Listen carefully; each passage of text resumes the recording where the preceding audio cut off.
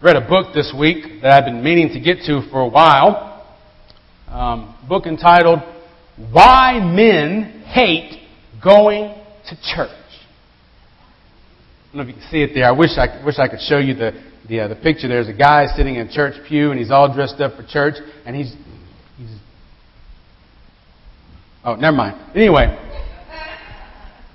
good book, been wanting to read it. A lot of good observations in here. Some good, some kind of but one thing that really stood out to me about something that was said in here was that for a lot of men, particularly unchurched men, the Christian faith, maybe even Christ himself, has become feminized. Think about, maybe you've ever seen some of those pictures of Jesus where he looks all frail or dainty. He's even wearing stuff in his hair. You ever seen some of those? And even the message about Jesus and Christianity is a little different. Somehow the perception is it's all about love and kumbaya and sweet things like that. Fair enough? You've heard these things, and at least according to him, what he's saying is, as more men dropped out of the church, were doing other things, the women took control and took over. And the message, they began to use their own verbiage and their own ways of describing Jesus. And then the church began to cater to the women. And it changed the message and it changed the image of Christ even. Now I just want to say one thing first off. I ain't accusing no woman of doing anything like that. But I will say this, women, if your husband tells you, or your significant other tells you he's going to do something, he is going to do it. He doesn't need you nagging about it every 6 months, okay?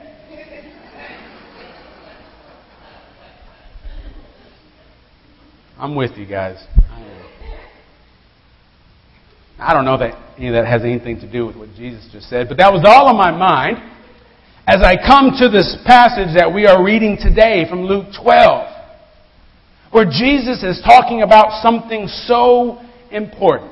If I were to ask you to think about, or maybe in 1, 2, or 3 words to describe what was most important to Jesus, what would your response be? A lot of people will say, well, Jesus was all about love. Or Jesus preached forgiveness. Or Jesus talked about salvation. Jesus talked about mercy. And all those kinds of things. I'm not going to tell you Jesus didn't talk about those things. But Jesus didn't say, and Jesus didn't repeat, repent, for forgiveness is near. Do you remember what Jesus said? Repent because the kingdom of God is near or at hand. So it seems to be, if we really look at what Jesus talked about, if we look at what everything that he was about, and if we think about what our perception of Jesus should be, is that it should center around the kingdom of God. That was Jesus' first sermon. It was the first thing he talked about. It's what he repeated. That the most important thing is, repeat after me, the kingdom of God.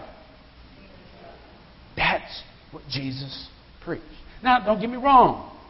Love is a part of that kingdom. And I'm not talking about Valentine's Day love or puppy love. I'm talking about a love that will stand up against evil and will die for what is right. I'm talking about real love, unconditional love. A love that takes you in, me in, anybody in. God's love. Of course, mercy is a part of this kingdom as well. Look at what Jesus talked about. He used illustration and he taught about learning how to be merciful. Why? Because God has been merciful with us. He talked about forgiveness. The importance of forgiveness. Why? Because God has forgiven us. He talked about those things, but the important thing Jesus wanted us to have in our minds was the kingdom of God. Y'all with me? What you need to know about the kingdom of God is that the kingdom of God brings change. The kingdom of God always brings change. And what Jesus says here in this 12th chapter of Luke is that it is God's good pleasure to give you, guess what? The kingdom. It is God's not just thrill of the day, not even just pleasure. It is God's good pleasure to say, here, take it. And at least according to this passage, according to Jesus, there are only two things we have to be ready to do to receive that kingdom. Want to know what they are? All right, church people. I'm going to tell you anyway. First thing that we have to be willing to do, and I don't know, I guess I'm trying to say this in the most manliest way I can. The first thing that Jesus says we have to do to receive this kingdom, get a new purse. That's what he said in so many words. Get a new purse. So I'm reading that after finishing Why Men Hate Going to Church and talking about, girly man Jesus. I'm thinking, really? How is this going to apply? So I started thinking, there are manly men that we've seen who've held purses and bags. MacGyver used to always run around with one. Chewbacca carries one. He's pretty tough. What is it? The guy from Bruce Willis, his character, he carried one. All these guys, they have merces, right? They do.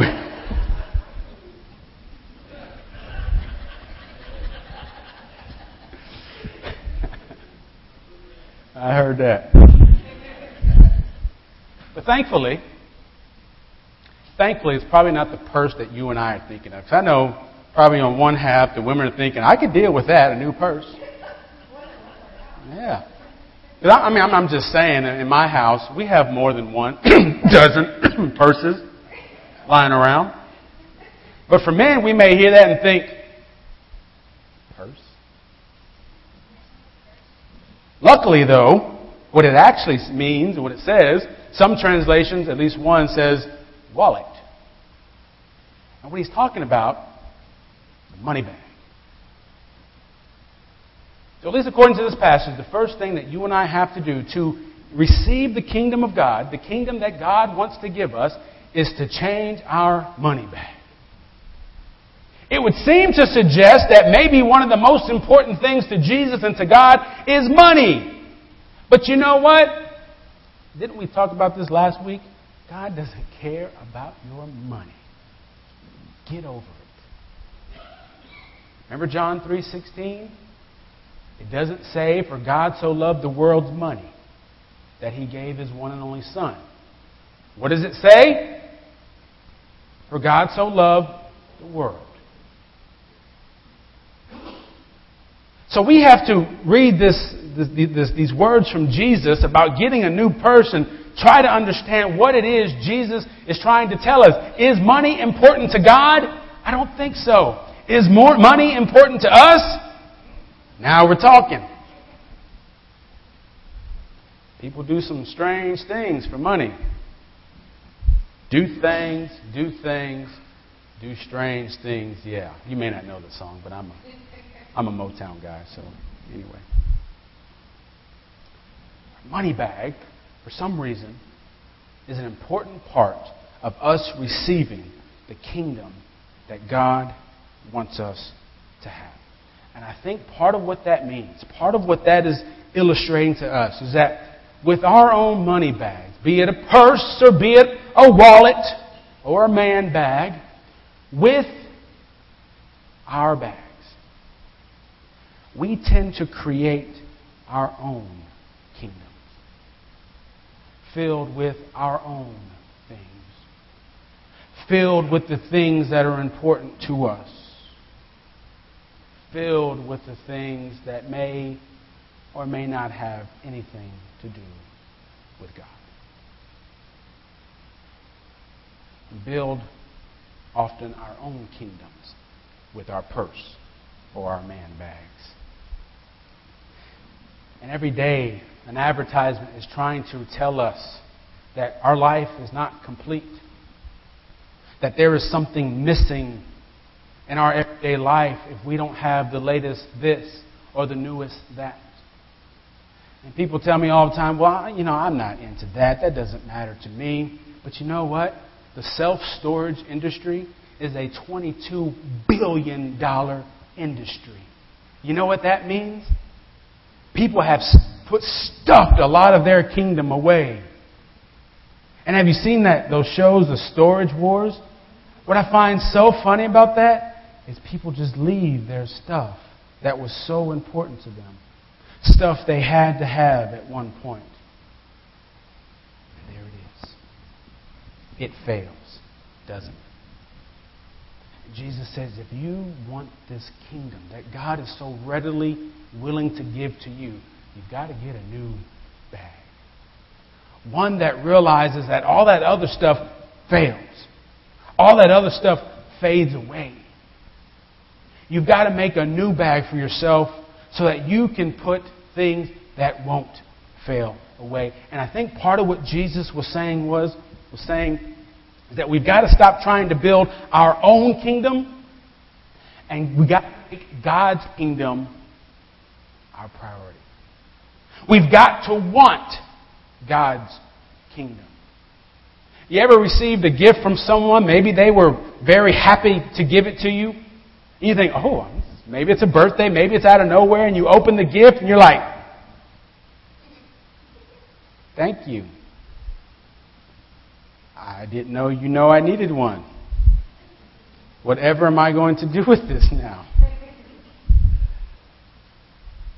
You know what? Quite often that's the way we see the kingdom of God. God so eagerly, it's God's good pleasure to give it to us, and we think, well, maybe not today. It's part of what Jesus says. We have to realize that the kingdom is there for our taking. We just have to want it. And the second thing Jesus says, to be ready for this kingdom that God wants to give us, is to be ready. See, I just put that out there, and I didn't get any kind of weird looks or any kind of surprise or anything. You're kind of like, yeah, be ready, that's good. But you know what the Greek actually reads, what it says? Jesus says, you have to gird up your loins. Jesus said that, y'all. Jesus said that if this kingdom is before you, God wants to give it to you, you've got to have a new person. You've got to be ready to gird up your loins. Now, if I was giving this lesson to a high school class, we'd spend 5 minutes to stop laughing. Because, and we know it sounds funny. It seems out of place. What does that have to do with anything? Jesus, really? But it seems to suggest an urgency, doesn't it? It seems to suggest that something important is before us. It seems to suggest that whatever is right here needs to have our attention. So part of what Jesus says is you have to want the kingdom, and you've got to be ready for it. You've got to be ready to see it. You've got to be ready to take it. He says it's near, or it's at hand. For some reason, in our minds, we think the kingdom is some far-off place after life. But Jesus, though He did mention some things about afterlife, so much of what He said had to do with this life. And so that kingdom that He's talking about in so many ways is about today, now. That kingdom is before us. We've got to be willing, we've got to want it, and we've got to be willing to see it.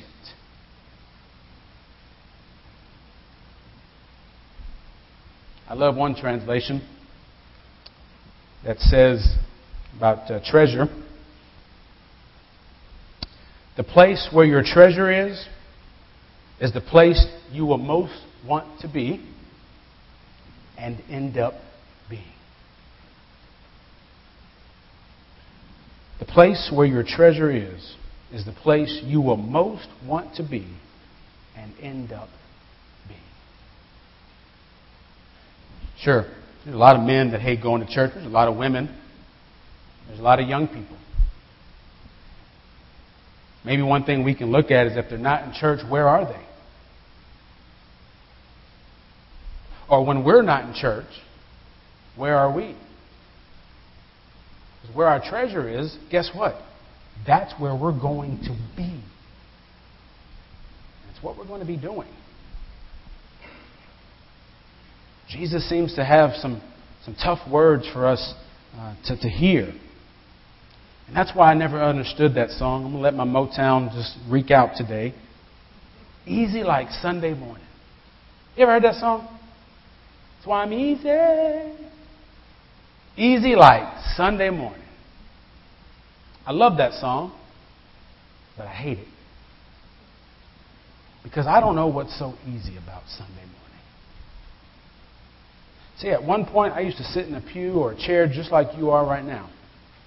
And somebody would get up and they'd preach and they'd say something or they'd read from Scripture. And so many times what they had to say hurt. It wasn't easy to listen to, and it wasn't easy to confess to, and it wasn't easy to deal with. Because the kingdom of God, friends, brings change. And we don't much like change, do we? But what was most important to Jesus? The kingdom of God, or as I heard someone say, change. See, all that peace, all that love, forgiveness, and mercy, all those things that God wants for us to have, is so willing to give to us. It's right there.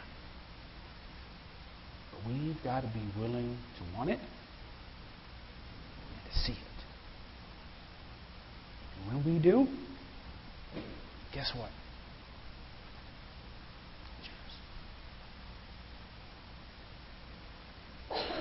So, we need to pray. Because often we are about building our own kingdoms, not worrying about God's at all.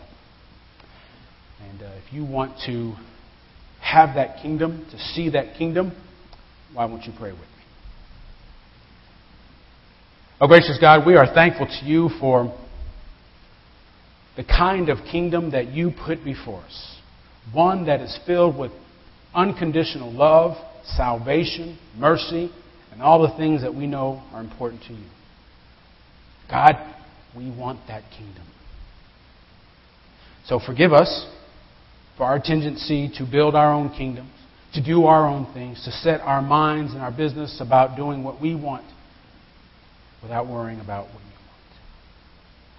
By your Spirit, God, renew us and fill us so that we can have the kingdom you give to us today. In Jesus' name. Amen.